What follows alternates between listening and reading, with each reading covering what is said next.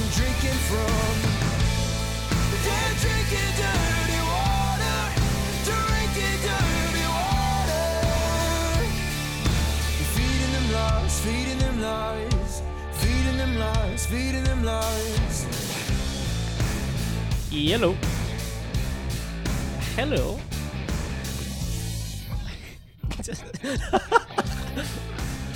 Still working on the intro, I guess. Huh?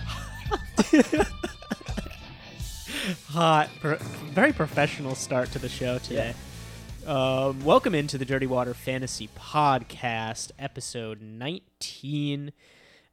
We just finished up week 8 of the NFL season. We are talking waivers today. We're talking streaming options, injuries, trade targets, all for week 9. Yeah, it's a packed show. We're halfway through the season. That is crazy. So we might as well announce this now. Our next episode is going to be episode 20 is going to be a mid-season review. So Chandler and I are still working on exactly what the details of that will be, but the point is, that episode will be there to serve as a recap of, the first half of the 2021 fantasy season and what to expect for the second half. Basically, we're going to get you ready for your playoff runs, really pushing towards the championship that we're trying to help you win.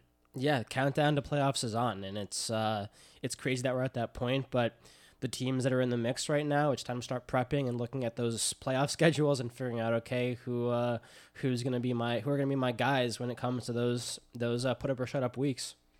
So look out for that. That'll be episode 20. You can check us out on all platforms. We're on Spotify. We're on Apple Podcasts. Make sure you review, like us, subscribe us, subscribe to us, click the bell, share it with your friends. You can check us out on our website as well, anchor.fm/dirtywaterfantasy, Twitter @dirtywaterff, Instagram dirtywaterfantasy, Facebook dirtywaterfantasy. Didn't introduce ourselves. My name is Miles Ullman. You are? Chandler Hennig here, folks. Yeah, there we go. Pretty exciting week of football.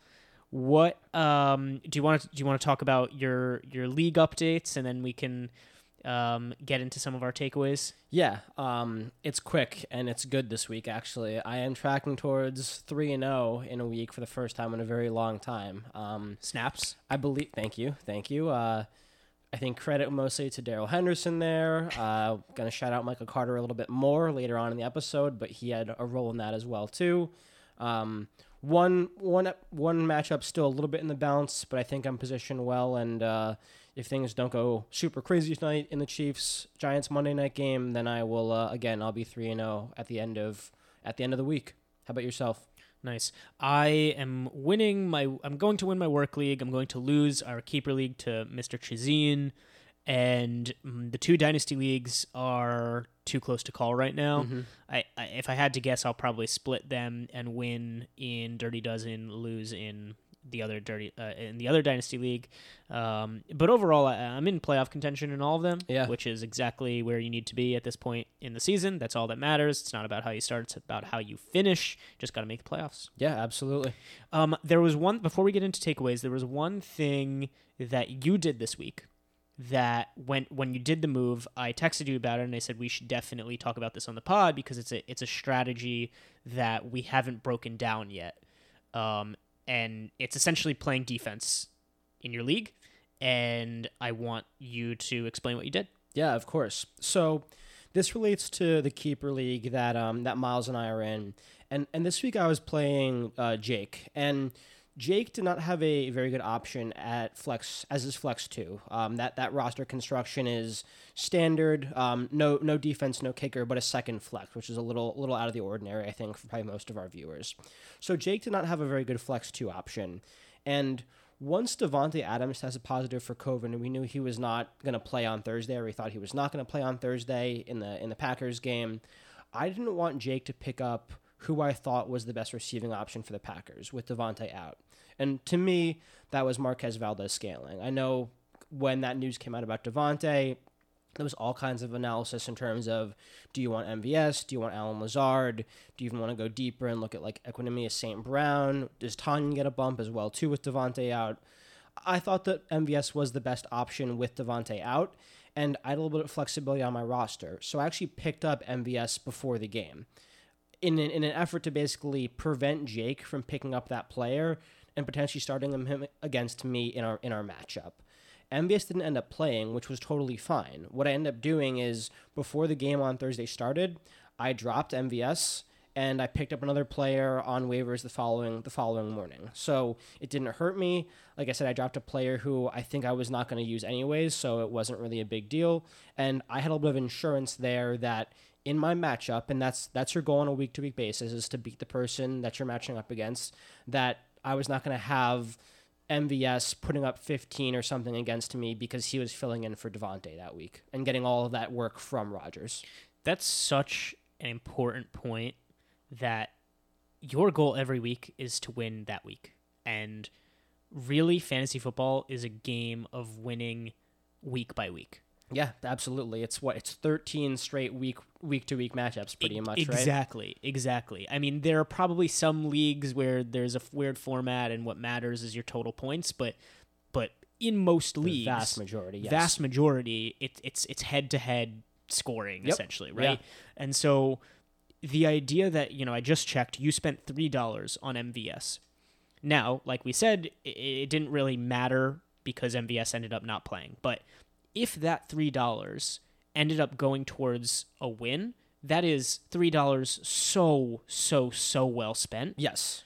Like, it's difficult to put a value on a win, on a guaranteed win, right? Yep. For a given week, and I'm so willing to spend $3 just to play defense. I think another example of this is we just helped Thomas. We just gave advice to Thomas yesterday. Yeah, absolutely. Where, to quickly recap, basically he was in a situation where the guy he was playing kept Lamar Jackson in his lineup even though he was on bye.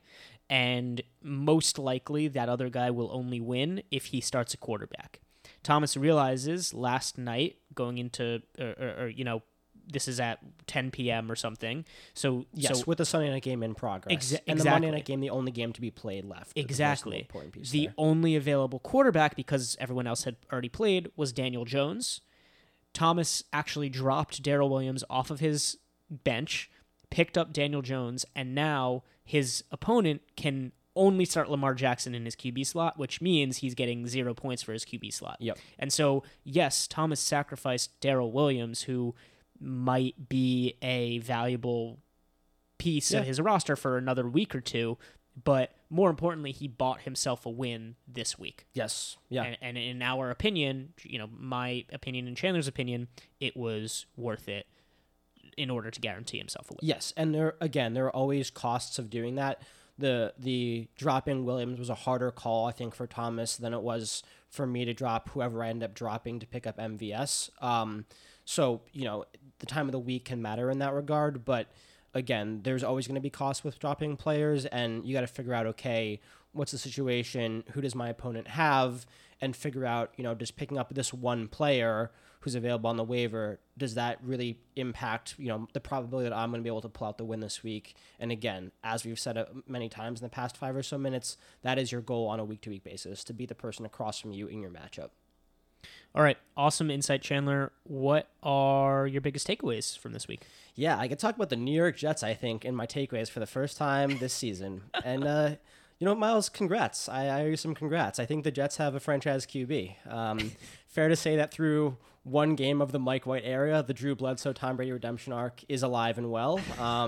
So, that's all good. In all seriousness, Jets backup QB Mike White had an insane starting debut, I should say, on Sunday. 405 passing yards, 3 touchdowns on 37 completions. He's a Jets quarterback, so we had to add in 2 interceptions, I believe. The 405 passing yards are the But he didn't even throw those interceptions. He just started the game with 2 interceptions. Yeah, exactly. Yeah, by default, right. So, yes, basically he was perfect in the game is what we're trying to say. The 405 passing yards are the second most in a starting debut since 1950, which is preposterous. I believe I saw that Cam Newton had the highest number of passing yards. In terms of fantasy, because this is what this is about, this is what this podcast is about, there is not much advice about Mike White. He was almost certainly on your waiver wire heading into week, and he should stay there. It is fun that the Jets coaching staff was non-committal about bringing back Zach Wilson, but that is where the Jets franchise potentially lies, and he will play once he is healthy. It would not surprise me in the slightest if Mike White puts up 6 points next week. Actually, then that's a Thursday night game versus the Colts, which I think is a decent defense as well, too. Let's talk about some fantasy relevant pieces, though, for a little bit. Wide receivers. Although a couple of Jets wide receivers had decent games on Sunday, there are only 2 wide receivers I'm interested in rostering in your typical league sizes. It's Jamison Crowder and Corey Davis. Now, Corey Davis didn't play on Sunday. He's dealing with an injury, which also might be why some of the other, call them auxiliary Jets pieces, got some passing work. And that is important to note as well, too, because we do think of Crowder as the alpha in that offense from a receiving work standpoint. Quickly on Crowder. Crowder caught 8 passes for 84 yards on 9 targets. Since returning from injury in week 4, he's averaging 7.5 targets a game. He is not an exciting player, but he's offering a solid floor on a week-to-week basis. My comp for him right now is Hunter Renfrow light. Again, his floor is probably a little bit lower than Renfrow because of the nature of these 2 offenses, the Jets versus the Raiders, but he's going to get you some number of receptions for probably a smaller number of yards. I love that the Jets are beginning to get the ball to Elijah Moore, but and he's had 2 decent games now in back-to-back weeks, but this offense isn't good enough to support 2 fantasy-relevant wide receivers, and I don't see an indication right now that Elijah is usurping Crowder as the short yardage guy this season. Sorry to cut you off. Just to clarify that point, 2 fantasy-relevant wide receivers beyond Crowder and Davis? Yes, correct. Got it. Correct. I still think that Davis is the one. He needs to get healthy, and he's the guy that will go up and get the ball and have the deep work. And Miles, you had this right, I think, a couple weeks ago when Braxton Berrios was being productive. You said, hey, when Crowder comes back, he will have that short yardage work, and that's come to fruition, I think, as we've seen. Let's talk about the running backs, because this is really where the fantasy value on this team lies right now. The Jets have 2 fantasy-relevant RBs. That's kind of crazy, right? Right. So this is a perfect case study in the value of receiving work, specifically at the RB spot. Ty Johnson, let's start with him, finished Sunday's game with a total of 19.6 fantasy points. He had 15 rushing yards on 4 attempts. That is terrible. Ty had a good day because he caught 5 of his 6 targets for 71 yards and a touchdown. He'd be a bigger deal, and he will be a big deal on the waiver, but he'd be a bigger deal if not for the other RB in this backfield. I am so happy to be talking about Michael Carter as a breakout player this week. It's a little bit of personal validation, to be honest. This is a player we've been on since preseason, and over the past few weeks, we've highlighted a positive trend in the work that he's getting. Carter had 15 rushing attempts for 77 yards and a touchdown, on top of 9 receptions on 14 targets for 95 yards. That is just the most massive of volume from a running back. I'm not really more, what else you can say. That's just an awesome stat line. Miles, I'll kick it over to you for a moment here. I'm curious to hear your thoughts about kind of what to do with Carter. For me, I think he's a solid RB2 rest of season. I think the Jets are beginning to understand that good things happen with the ball in his and other playmakers' hands. And even though he's been injured, I don't expect Tevin Coleman to really be involved moving forward. If you can trade him for above that RB2 value right now off of an awesome week, I would encourage you to do so, but I would not be actively shopping Carter right now. See if someone comes to you with an offer that's above that price, and then work from there. Miles, what are your thoughts there? Yeah, I fully agree. It's very reminiscent of the Giants of 2 or 3 weeks ago, when the Giants kind of figured out, hey, nothing is really working for us. Why don't we just get the ball in our playmakers' hands? Kadarius Toney, Saquon when he was healthy for a week or 2, and let them go to work. And that's what the Giants have been doing. They've found some success, and I think that's what the Jets might start doing, is just dumping it off to Michael Carter and letting him work. Potentially Elijah Moore will get more and more involved. You didn't mention this, but I still love Elijah Moore for Dynasty. Absolutely. It is his rookie season, so need to temper expectations. But I think Carter is a solid RB2 rest of season.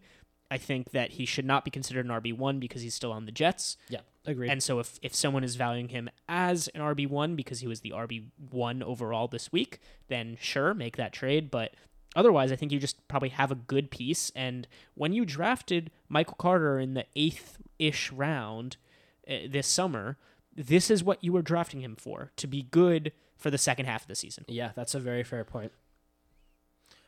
Yeah, that's all I really had. Again, I think, he's an awesome asset, and we'll talk a little bit more about Tevin in the waiver wire section. So over to you for your takeaway, Miles.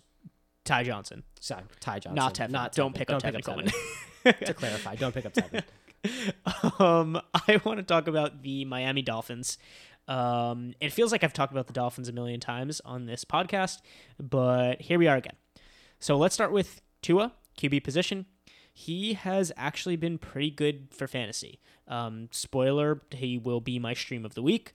Tua has played in 4 full games this season, and here are his fantasy points on the week, and this is going chronologically in those 4 games. He had 16 points versus the Patriots, and I'm rounding, of course, 21 versus the Jaguars, 27 versus the Falcons, and 15 versus the Bills.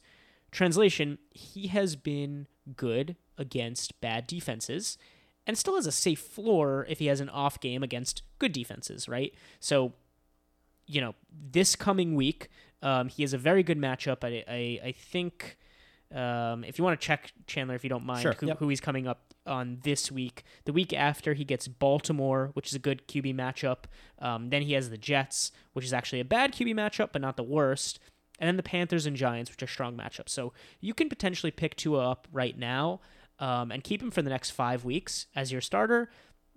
Save some fab come playoff time, and you should be okay. Like he's probably not going to burn you in a given week if you do play him for the next 5 weeks. And Tua has Houston this week, so it's an elite quarterback matchup. So that's why I'm streaming him this week.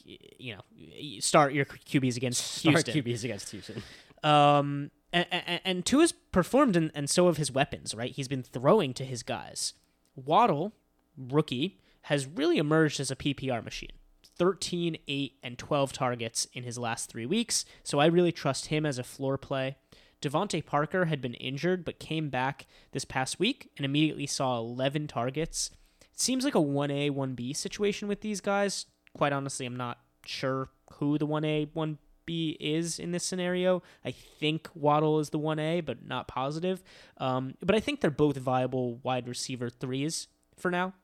Will Fuller will also come back from IR at some point, but I think it's safe to assume that he is the third option on this team in terms of wide receivers when he does come back. That can definitely change, but not within a time frame that I care about right now for fantasy. Chandler and I talked about 5 minutes ago that you care about the week-to-week wins, and Will Fuller is not helping you on a week-to-week basis right now. Mike Gesicki is underratedly the tight end 4 right now in PPR. He had a down game this week, and he still put up almost 10 points. His volume is in the elite tier among tight ends, and I don't feel like enough people are talking about it, so he may even be a buy low despite how good he's been. And finally, the RB situation, it continues to be murky. Malcolm Brown was sent to IR with that quad injury that we talked about last week. And last week we talked about how this should open up some opportunity for Gaskin and Ahmed. What happened is Gaskin got 12 rushes for 36 yards, and he had 3 receptions for 19 yards on 4 targets. Salvon Ahmed had 7 rushes for 22 yards, a reception for 6 yards on 2 targets. And it's worth noting that Patrick Laird is also getting worked in a little bit. He got his first playing time with Malcolm Brown out, and he got his first target of the season. So Gaskin is clearly the running back to roster here, but I do think he needs to be viewed as an RB3 with upside rather than an RB2, RB1, since this team really seems to be set on using a committee for the time being. So those are my takeaways on all of the fantasy pieces. It's a very weird, murky team for fantasy, but hopefully that helps walk you through it a little bit. Yeah, the only thing I want to mention there is quickly about Waddle.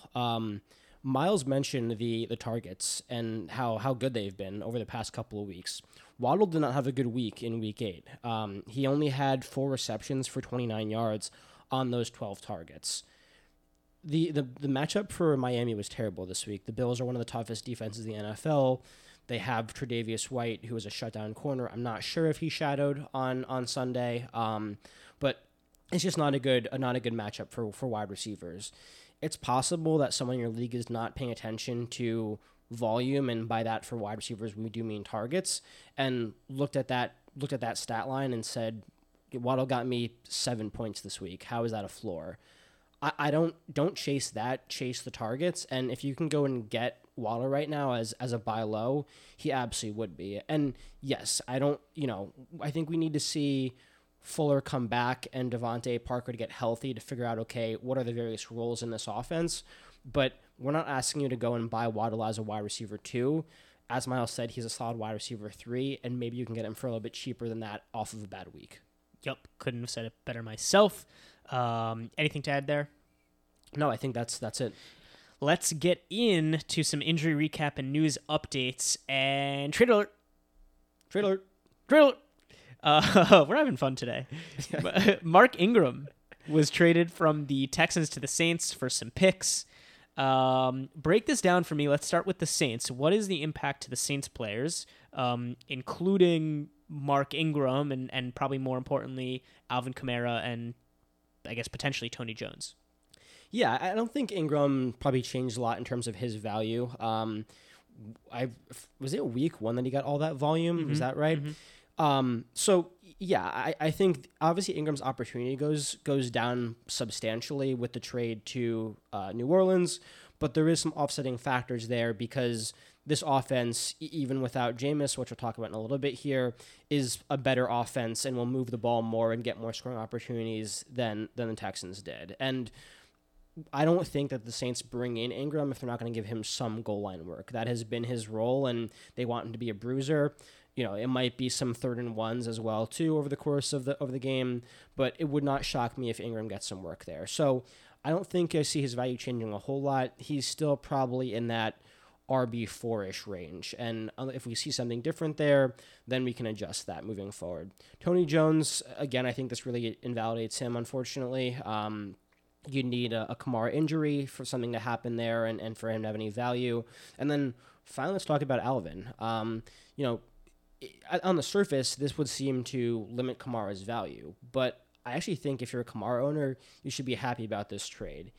Kamara's been getting work to the point of almost being like, that he can't continue to get this much volume moving forward. It is, like he has been the entire offense in New Orleans right now, and that's great until, he gets injured because he's been getting 25 rushes a game or something like that and getting all this receiving work. So I think if you're a Kamara owner, yes, his number of touches might drop slightly on a per game basis, but it'll be good for Kamara from a health standpoint and his total season value to have Ingram there and mixing in those short yard situations, maybe getting some goal line work there as well. Yeah, and Kamara's bread and butter has always been the passing work, and so we don't really care if Ingram is taking touches out of the backfield as long as Kamara is still getting his in the receiving game. Yep, totally agree. What is the impact to the Texans? I think when this happened, most of the reaction that I saw was, oh, pick up David Johnson. He's going to be unleashed. Well, here's what happened. David Johnson and Phillip Lindsay, running backs for the Texans, they each had 3 opportunities this week for about 1 fantasy point each. Rex Burkhead, though, who had barely seen the field up until then, had actually the most opportunities in this backfield with 8. And he had 5 combined through the first 7 weeks. So for whatever reason, Ingram leaving opened the floodgates for Rex Burkhead. But are you interested in any of these 3? No, I think there's going to be other running backs on the waiver wire this week that I would rather roster than any of these guys, and I would be happy to drop to pick up as well too. Agreed. Here is who was placed on IR since we last recorded. Once again, being placed on IR, it means you are missing a minimum of 3 games. Miles Sanders, he had that low ankle sprain that we talked about last week, and we will get into the Eagles running backs a little bit later, but Jordan Howard, Boston Scott, and Kenneth Gainwell pretty much all split work. Jordan Howard had 12 rushes for 57 yards and 2 touchdowns. Gainwell had 13 rushes for 27 yards, and Boston Scott had 12 rushes for 60 yards and 2 touchdowns plus a target. Malcolm Brown, we mentioned it already, put on IR with that quad injury. And Darrington Evans was put on IR with a knee injury, missing the remainder of the season. And this is significant because it removes him from the pickup list among Derrick Henry injury replacements. Spoiler, Derrick Henry was also injured, and we'll get to that in just a second. Yep. Here is who was out heading into the Week 8 games. We'll start with Calvin Ridley. For those who did not see, Calvin Ridley announced that he's stepping away from football at this time to focus on his mental health. And I think we can pause here and just make a brief note that mental health is something that and I know you do as well, Chandler, take very, very seriously. For those who don't know, I co-founded a brand focused around mental health and mindfulness, and who supporting mental health nonprofit organizations. I know have a lot of family who work in the field, and so what I have to say here is fantasy football aside, we really hope that Calvin Ridley gets better. And takes the time to do whatever he thinks he needs to do to get himself right. And I think it's important for everyone to do that, not just in football, but in life. Yeah, could not have said that better myself. The league is more fun when Calvin Ridley is out there performing, and evidently there is stuff that is going on in his personal life that is preventing him from doing that. Again, we hope that he gets the help he needs, he figures it out, and gets back out there, because, again, this it's just a better league when he is making these crazy catches and being the productive, awesome stud wide receiver that he actually is. Yeah. For fantasy purposes, this is a fantasy football podcast. We don't know how long he will be out for. He did not specify. The Falcons have not specified. Obviously we wish nothing but the best for Ridley here, but I think the way I'm treating it is as though he's out for the remainder of the season. What's your take on that? I don't think he knows the timeline. So in terms of how long you need to make plans for, I think the safe bet is to assume rest of season. And if Ridley comes back at some point, then great. He wasn't a wide receiver 1 this season, but you've got a guy that you can pretty clearly, slot into your lineup on a week-to-week basis and feel good about him. Again, not where you drafted him perhaps, but as maybe that wide receiver 2, high-end wide receiver 2. So I think we're probably in agreement that if you have an IR spot, I'm almost positive he's going to remain IR eligible. Move him to IR. Yes, agreed. What if you don't have an IR spot? Do you drop him? If you need the spot, I would. This is going to be hard because of the undefined nature of the time that he will miss. But if you can trade him away right now, and it's between that and dropping him, see if you can get something back there, because getting any value in a trade is better than getting no value from dropping him. And maybe there is a team that is whatever 8-0, 7-1 that is willing to take on a little bit of that risk and give you some somewhat productive piece back in return. Yep. I will go through the fantasy impact that I think for the rest of the Falcons. Stop me if you disagree with anything. Matt Ryan gets a downgrade. Kyle Pitts gets an upgrade. He had a bad week this week, but he is truly the number 1 receiving option for the team now. Cordero Patterson is weirdly the best fantasy piece on this team. Mike Davis was also more involved again this week, 15 opportunities this week versus 4 the previous week. We thought that Russell Gage would be more involved without Calvin Ridley, but he actually didn't see a target. And for whatever reason, Tajay Sharp is operating as the number 1 receiver. He saw 6 targets, 5 for 58. Was his production. I should say that he's operating as the number 1 wide receiver, not the number 1 receiving option. That is Kyle Pitts and Cordero Patterson. Yeah, I think Gage will be the wide receiver to own, but the value over here. Tajay Sharp. Yes. Okay. Yeah. But I think that Patterson and Pitts are the valuable guys in this offense, and just because they'll need to move get the ball somewhere. And Ridley was getting some volume before he took himself out of this week. It would not shock me if Mike Davis also gets a little bit of a bump as well too. Yeah. Okay, moving on from Ridley, Devontae Adams and Allen Lazard were out with COVID. We knew that. Antonio Brown is expected back week 10. He's dealing with, I believe, an ankle injury. Taysom Hill missed this game with a concussion. Zach Wilson missed with a knee injury. We knew that. Jamal Williams was a surprise inactive with a thigh injury. Swift was a little disappointing despite the big opportunity, but we hope Jamal will be back next week. Eric Ebron missed with the hamstring injury. Pat Freiermuth had 7 targets in this one without Eric Ebron there. Dawson Knox is still recovering from that hand surgery, so he missed time. Corey Davis, Chandler mentioned, he missed with a hip injury. Tevin Coleman, Chandler also mentioned that already, hamstring injury. And Michael Carter and Ty Johnson both had good games in his absence.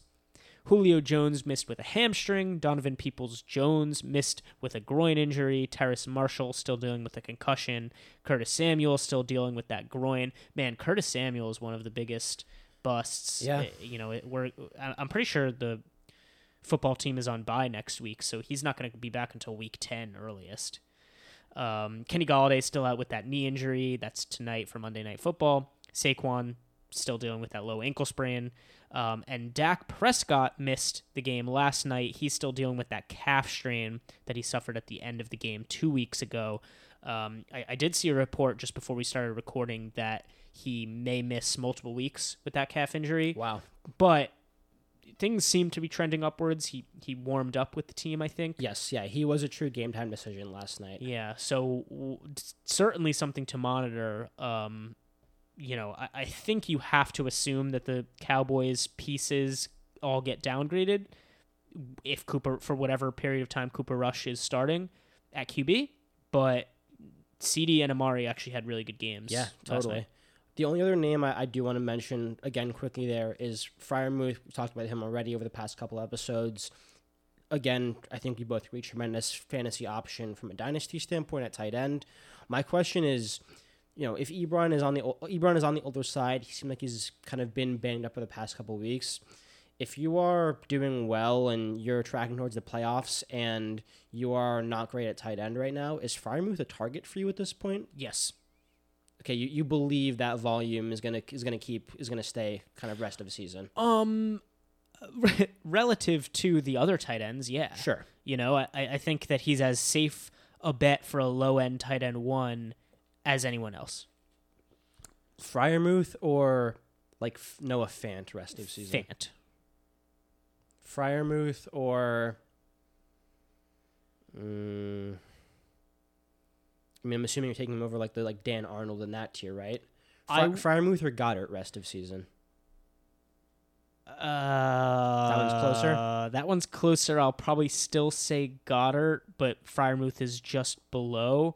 Dan Arnold, I'll put Freiermuth ahead of Dan Arnold right now because of the draft capital, but if Dan Arnold has another big week, I'll move Arnold up. Okay. He got 10 targets in this one, and we'll talk about him in a few. Cool. Here are the healthy scratches for the week. Joshua Kelly. This was a really interesting one because it was a game where Eckler came in questionable. He was a little banged up. And so we thought that Joshua Kelly had established himself as the handcuff to Eckler because in the 2 weeks preceding their bye, Kelly had touches, but Roundtree did not. In this one, Joshua Kelly was a healthy scratch. Roundtree had 4 carries. Justin Jackson had 3, no targets for either of them. I think the takeaway here is that it's still up in the air in terms of who the handcuff is, the true handcuff for the Chargers is, and whoever it is would definitely not be in that elite tier of handcuffs, the Pollards, the Madisons, the A.J. Dillons of the world. Would you agree there? Yeah, I totally agree. And with that in mind, these are not the kind of handcuffs I want to roster. So at the end of the week, when you have some more roster flexibility because maybe some guy gets declared out and you can move him to your IR spot, guys like Roundtree, like Justin Jackson, I don't have interest in those kind of guys. I want like the Pollards, the Madisons, the Dylans, and yes, those guys are more rostered, but those are the kind of guys you should be rostering with those end of the bench spots, not these murky, Chargers is the good example here, backfields. Agreed. The only other name for the healthy scratch list is J.J. Taylor. There was a report actually from New England that said that he and Ramondre Stevenson actually made a pact at the beginning of the season to alternate weeks on the inactives list. Did you hear about this? Yeah, that sounds fake, but honestly, it wouldn't shock me. So I'll just defer to you on that, I guess. Yeah, that report came from Miles Oman out of New England. Beat reporter. Yep, beat reporter. In week injuries, here's who got injured this week. We're going to start with the one that makes me want to bash my head through a wall. Derrick Henry. Oh, man. Derrick Henry is going to undergo foot surgery tomorrow morning, Tuesday morning, and he's expected to be out 6 to 10 weeks. That means that at earliest, he will be back for week 14, which is the start of your playoffs. Most likely, it will be 8 weeks, which means the earliest you'd have him back would be your fantasy championship, I think maybe championship semis. Look, maybe he's back for a late playoff run, but he's not getting you to the playoffs, at least moving forward. And we think that Jeremy McNichols will probably split with Adrian Peterson. Adrian Peterson just got signed to the Titans today. This absolutely sucks. He was the PPR RB1, half PPR RB1, standard RB1. And I know in PPR he was beating the RB2 by about 40 points. Yeah, I think it was Austin Eckler. This absolutely sucks. It's the biggest injury blow of the season, I would argue. Maybe him or McCaffrey. But, we have to adjust. What is your take here in terms of how it affects the other Titans pieces, namely Tannehill, Julio, and A.J. Brown? Yeah, this is a tough one for me, Miles, actually, because this offense was functioning best with the play-action pass game of basically daring defenses playing the Titans to stack the box in order to stop Henry and letting the talent of A.J. Brown, who's been a monster of late, and Julio, who has been disappointing, but I think we still expect to come back and potentially be a productive member of this team, to work with, with their talent. Obviously, the opportunities for these guys go up massively. They have to, We're going to talk about some of the waiver options and the backup options for Henry in a little bit here, but they just do not have the talent. Arguably, no one in the league has a talent of Henry, and they're going to have to pivot to the passing game, and yeah, that should mean more work for A.J. Brown and Julio, but this offense is absolutely worse with Henry not in the field, which means probably the scoring opportunities go down for these players as well. And I will say one thing, it'll be interesting when Julio gets back, but A.J. Brown's been getting volume over the past couple of weeks. I'm not sure how much more volume he can get, so, that one's kind of a tough one. I don't think, there's the Derrick Henry injury and also Julio being out as kind of, I would imagine, the third best fantasy option in this offense before Henry went down. So there's a lot of opposing forces here. I would not be trying to really act on this offense right now in the sense of trading for or trading away any of these players. I'd give it some time to try and settle down and figure out what this might look like and then respond after that at that time. Agree 100%. I don't have anything to add. Kyler Murray is the next name on this list. He had a medial ankle sprain. I would say everyone gets downgraded if Kyler misses time. Absolutely. Robert Tonyan, also on Thursday Night Football, done for the year with a torn ACL. I personally would probably go with Alan Lazard to as sort of his replacement in a way, then MVS. I don't really want any other pieces. I don't want the tight end fill-in Mercedes Lewis or DeGara. I don't even remember DeGara's first name. These are most likely what's going to happen here is Rodgers will throw even more to Devontae Adams, and Aaron Jones will get an uptick. Yeah, agreed. I don't have any interest in Lazard or MVS. Save yourself the headache. Okay. Sam Darnold being evaluated for a concussion. same thing here as Kyler. Everyone gets downgraded if he misses time, probably.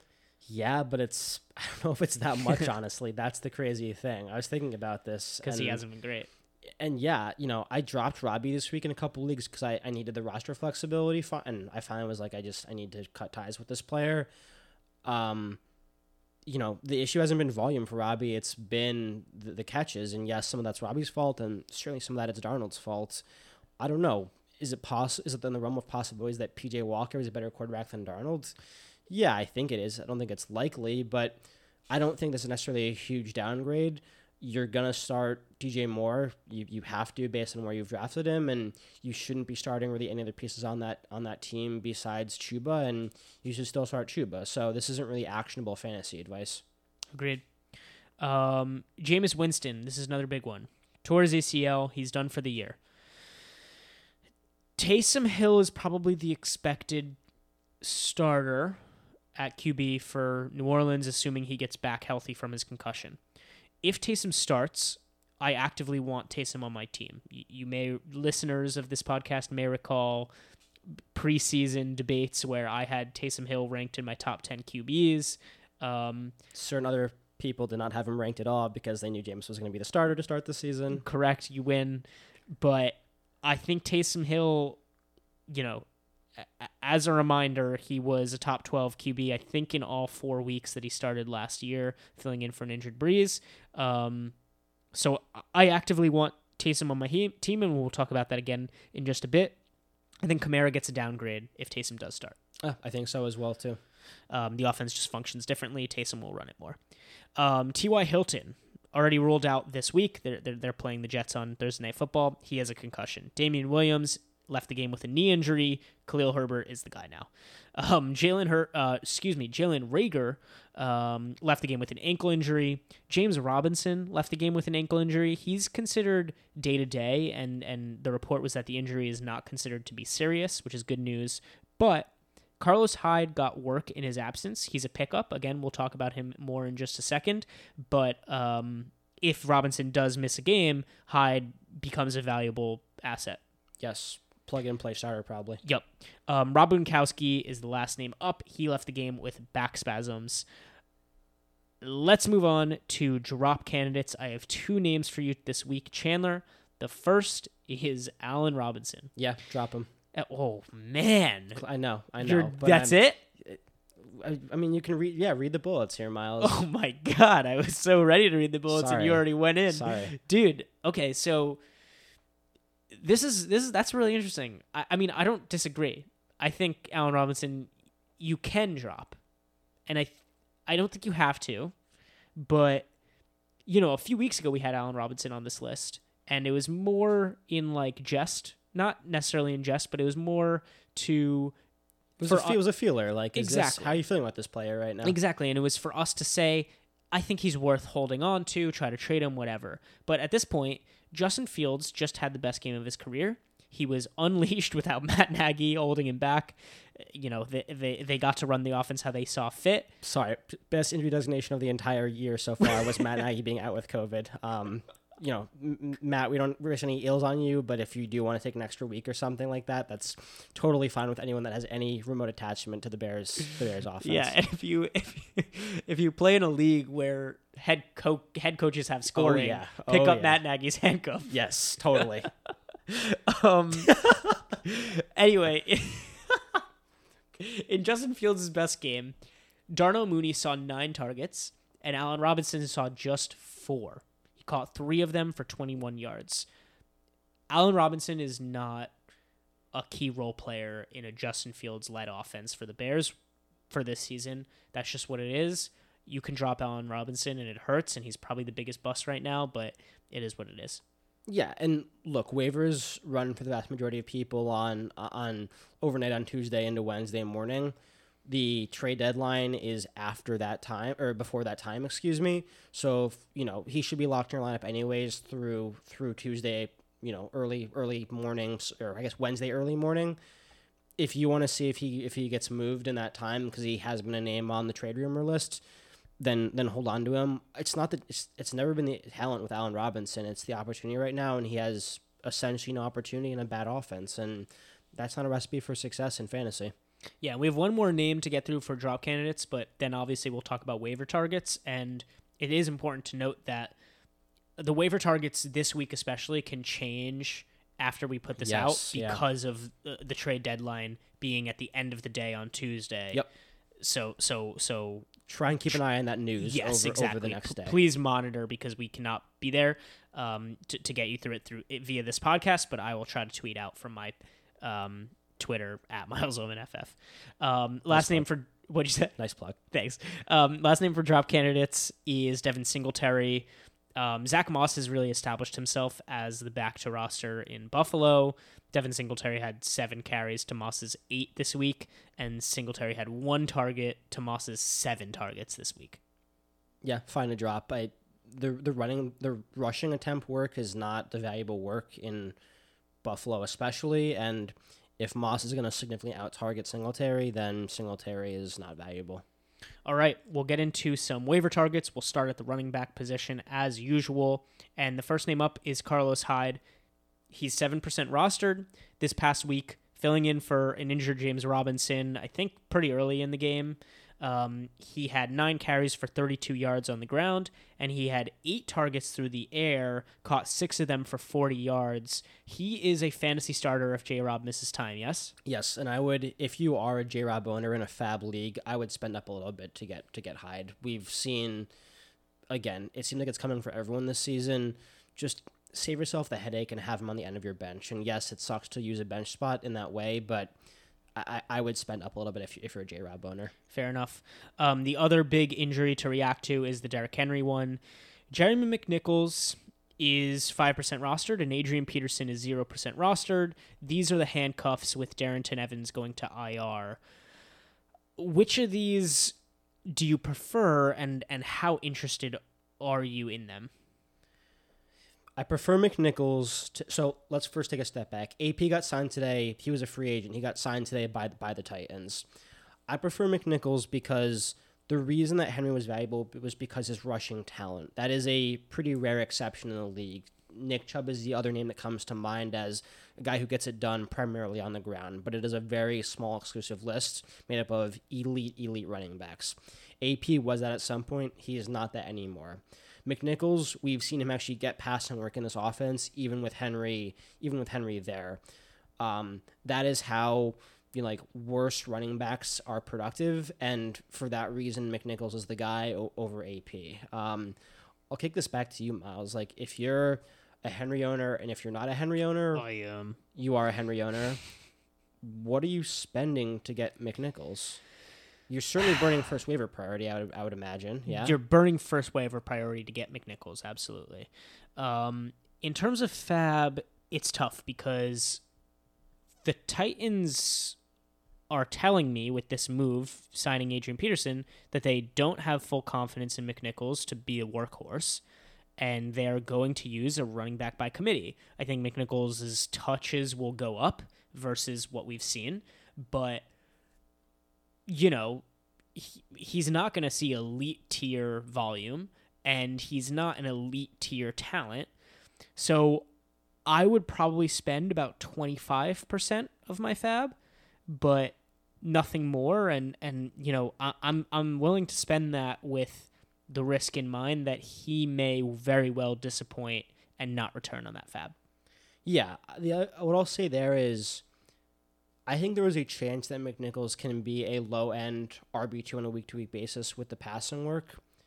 If that helps your team survive until the playoffs and you can buy some time to figure it out, then I don't mind spending whatever part of your fab budget you feel is worth a low-end RB2. Maybe it's some weeks a high-end RB3, for the next 8-ish weeks of the season. Fair enough. We'll move on to Ty Johnson. He is 10% rostered. He was 4 for 15 on the ground this past week, but he had 6 targets, caught 5 of them for 71 yards and a touchdown. We broke down the Jets already. Chandler did. Ty Johnson is undervalued right now, and I think you should go out and get him. Yeah, and it's not just this week, by the way. It's been the past couple weeks he's been getting work. So this is a trend, and we buy trends. We'll move on to the Eagles running backs. Miles Sanders is on IR. Boston Scott rostered in 24% of leagues. Jordan Howard rostered in 3% of leagues. Each of them had 12 carries. Each of them had 2 touchdowns. Beantown Scothew, he had a target. But for the most part, there were even splits for these two. And Kenneth Gainwell. Gainwell, like we mentioned earlier, he had 13 carries but 0 targets. The snaps broke out such that Boston Scott was the leader with 45%, then Gainwell with 31%, then Howard with 25% of snaps. It's tough to decipher this situation. It's a really weird game where Hurts only threw the ball 14 times because they whooped the Lions purely through their rushing attack, but you're probably going to have to pick up and hold these guys and wait a week until we have some more clarity. Totally agree. Rashad Penny is the next name, running back for the Seahawks, 33% rostered. Alex Collins and Rashad Penny are starting to split a little bit.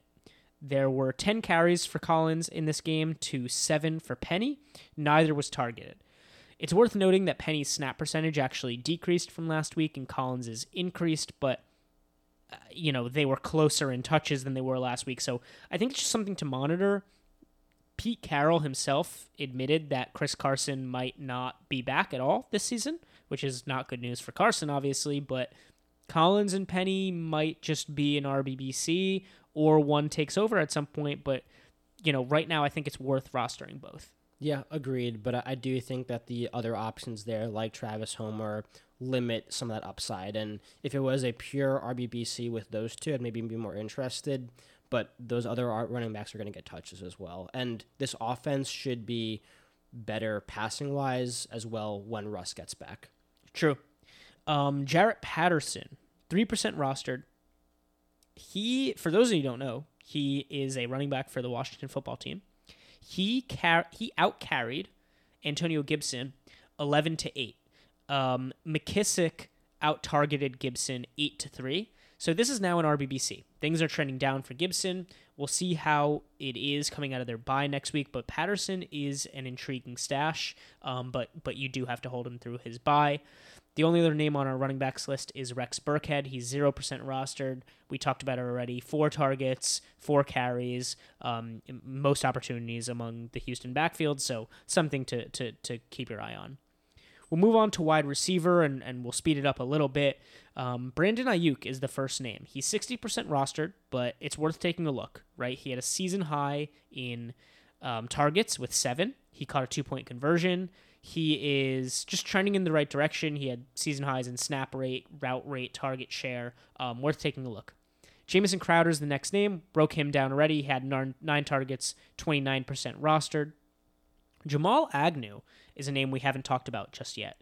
Wide receiver for the Jaguars. He's 3% rostered. He had 12 targets in this game. Caught 6 of them for 38 yards. He hasn't seen fewer than 6 targets in his last 3 games. He might be Trevor Lawrence's favorite target. He's being targeted more than Marvin Jones right now. Yeah, we thought that one of Marvin Jones or Lil Visco was going to step up with Chark going out, and it really has not happened this way. Maybe Jamal Agnew is that guy. Alan Lazard, we already brought him up, 18% rostered. He missed this past game on the COVID list, but has been acting as the wide receiver 2 for the Packers, and he could see more volume with Tonyan out. And Tajay Sharp, once again, already brought him up, 0% rostered right now. He had 6 targets. He is the wide receiver 2 for the Falcons, as it seems right now. We'll move on to quarterbacks here. Justin Fields, question mark, 36% rostered. He had 25 fantasy points.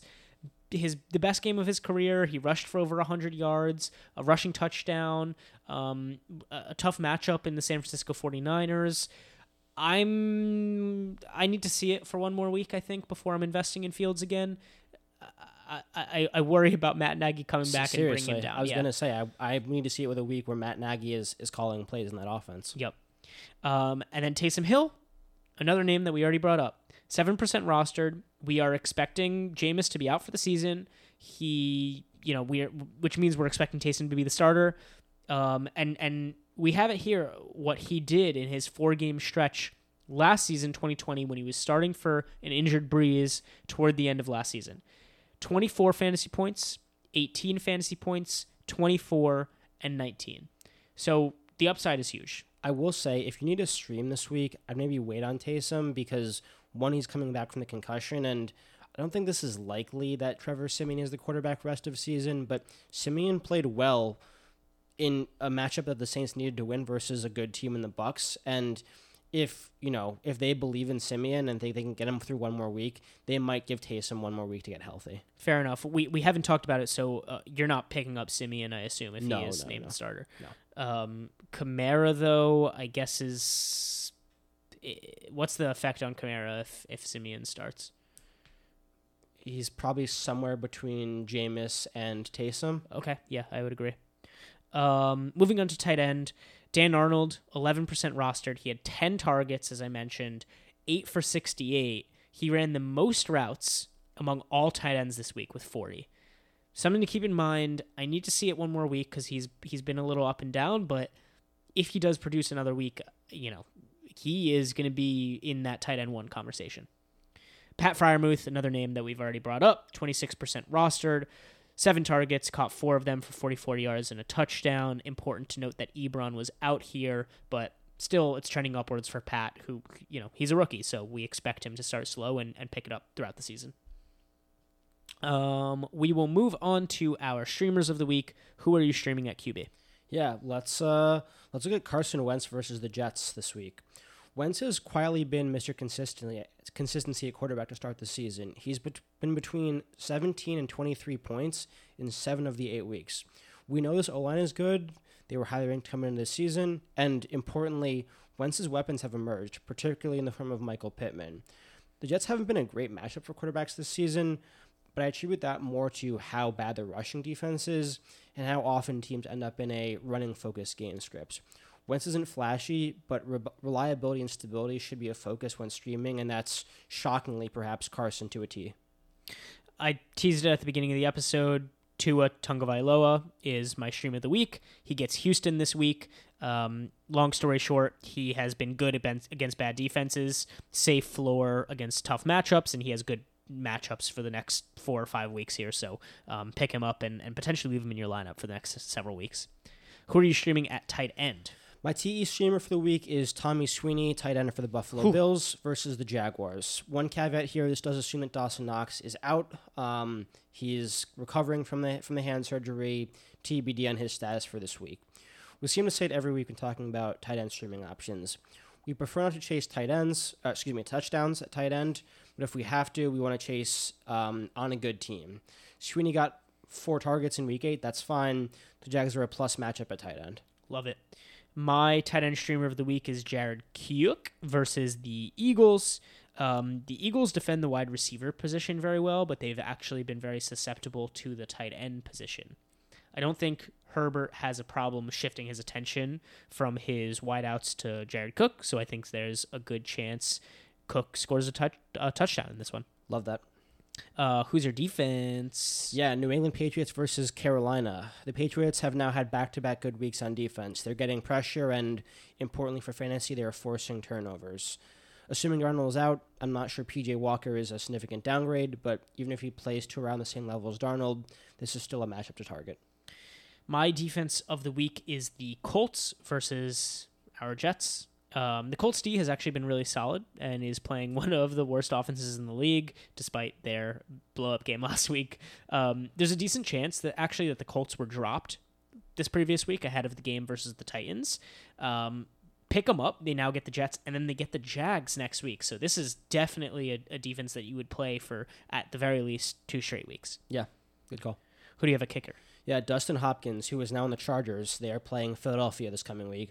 The Chargers are a good offense who should be able to move the ball on a decent Eagles defense. As of yesterday, this was the 3rd highest over-under of the week, and that's what we want to target for kicking. I'm streaming Jason Sanders of the Miami Dolphins versus the Houston Texans. Sanders and generally the Dolphins' offense hasn't been great, but teams have been putting points up against Houston, so I'm okay banking on the Dolphins doing the same this week. And we will move on with that to our trade targets. Who are you buying low on this week? Yeah, let's talk a little bit about Emmanuel Sanders.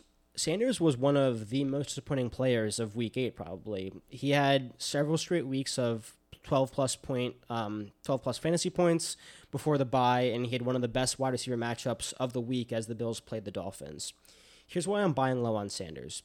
Sanders had 4 targets in Week 8. That sounds not great, but it's actually not that big a drop from what he's been averaging up to this point in the season, which is 6.5 a game. Zach Moss had 7 targets in Week 8, exceeding his previous season high by 4, or of 4, I should say, excuse me. I think Moss might get more receiving work, and that trend might persist the rest of the season, but I don't think it's 7 targets on a week-to-week basis. I'm also not worried about Gabriel Davis. I'm confident that Sanders has the downfield passing work role in this offense when Josh Allen isn't targeting Diggs. Sanders shouldn't be that expensive. Again, due to the bye week for the Bills in Week 7, he hasn't been a productive fantasy asset in 2 weeks.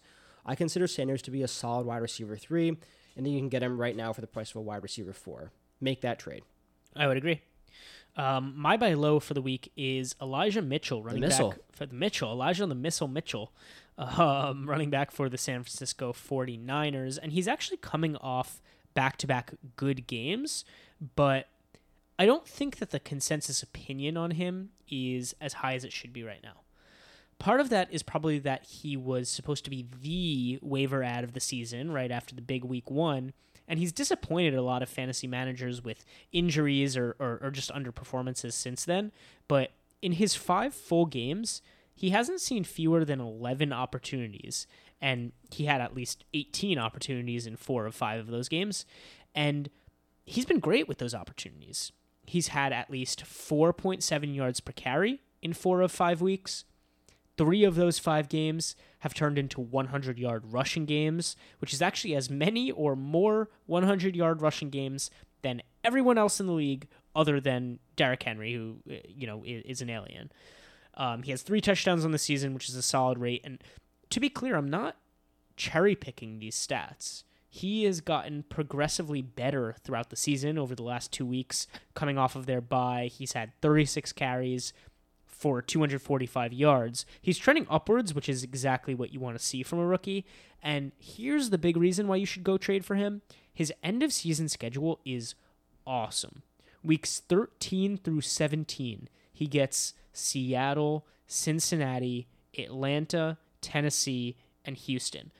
Other than the Titans, those are all top 16 matchups that you want for your running backs. He can really help you with your playoff run, and especially as we get further into the season, 18-touch running backs are getting harder and harder to come by. Yeah, absolutely love that call, and wow, that is an elite schedule down the stretch there. Yep. Who are you selling high on? Yeah, I would sell high on James Conner, running back for the Arizona Cardinals right now. With the Monday Night Football game still to be played, James Conner sits at RB17 on the week and RB23 on the season. That's PPR scoring. Conner is a statistical anomaly. He's one of very few RBs in the top 24 who gets essentially no passing work. Conner has 8 touchdowns through 8 weeks of the season. Miles, would you like to guess the list of running backs who have more rushing touchdowns than he does? No. It's 1. Derrick Henry has 10. The point here is that regression is coming for James Conner. He's getting under 50% of the snaps on a week-to-week basis, and he's splitting time with another good fantasy productive running back in Chase Edmonds, who only has 1 touchdown through week 8. I expect that balance to shift back to be more 50-50. Conner is the perfect guy to include in a package for an elite wide receiver. RBs are dropping like flies, as Miles alluded to, and you could potentially turn him plus a guy like Cortland Sutton maybe, who has been eating while Jerry Jeudy's out, for a guy like maybe Terry McLaurin. And if you have the depth to make that trade, I absolutely love that upgrade at wide receiver. I like it. My sell high is Boston Scott, running back for the Philadelphia Eagles. We've talked about Scott a little bit in this episode, and if you got Boston Scott, you probably didn't pay much for him. I think that there are plenty of fantasy managers desperate for a startable running back right now, right? So go find whoever in your league drafted Miles Sanders and ask that manager about Boston Scott. There's a good chance that he or she or someone in your league at least think Scott is the rightful handcuff in Philly. And look, he might be, but that doesn't mean that he's a very valuable role, that he's playing a very, very valuable role for fantasy purposes. He played only 45% of snaps. He only saw 13 opportunities. That's not a workhorse role. The Eagles also played the Lions, like we talked about, one of the worst teams in the NFL. They had their way with them on the ground, which is why Boston Scott scored 2 touchdowns, and that is just not going to continue.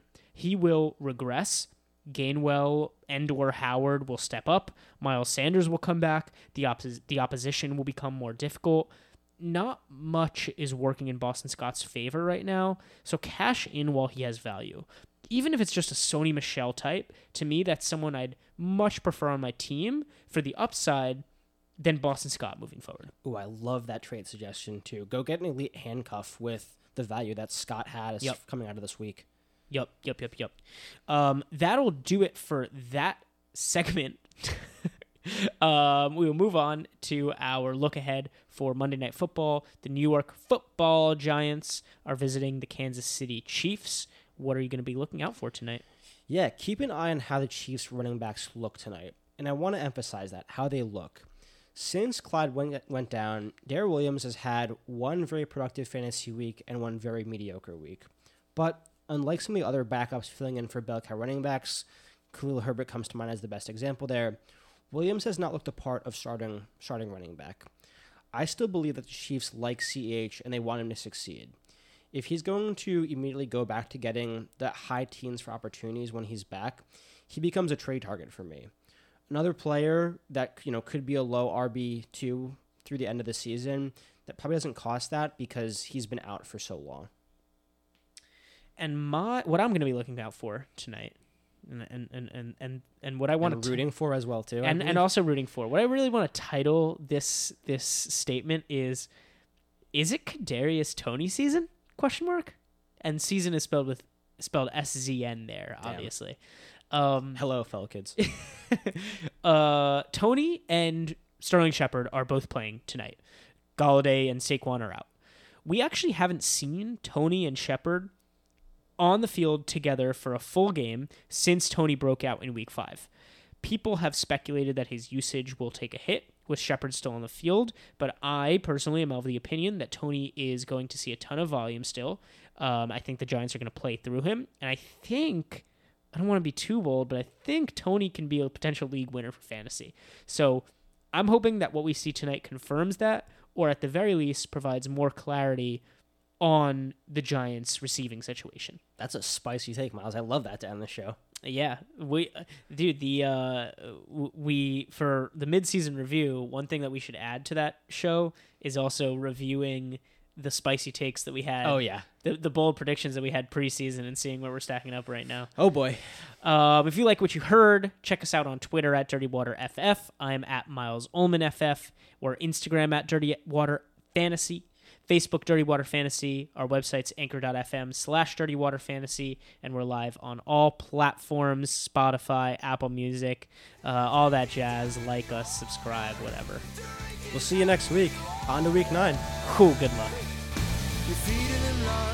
R.I.P. Derrick Henry. While you're dying inside. Oh!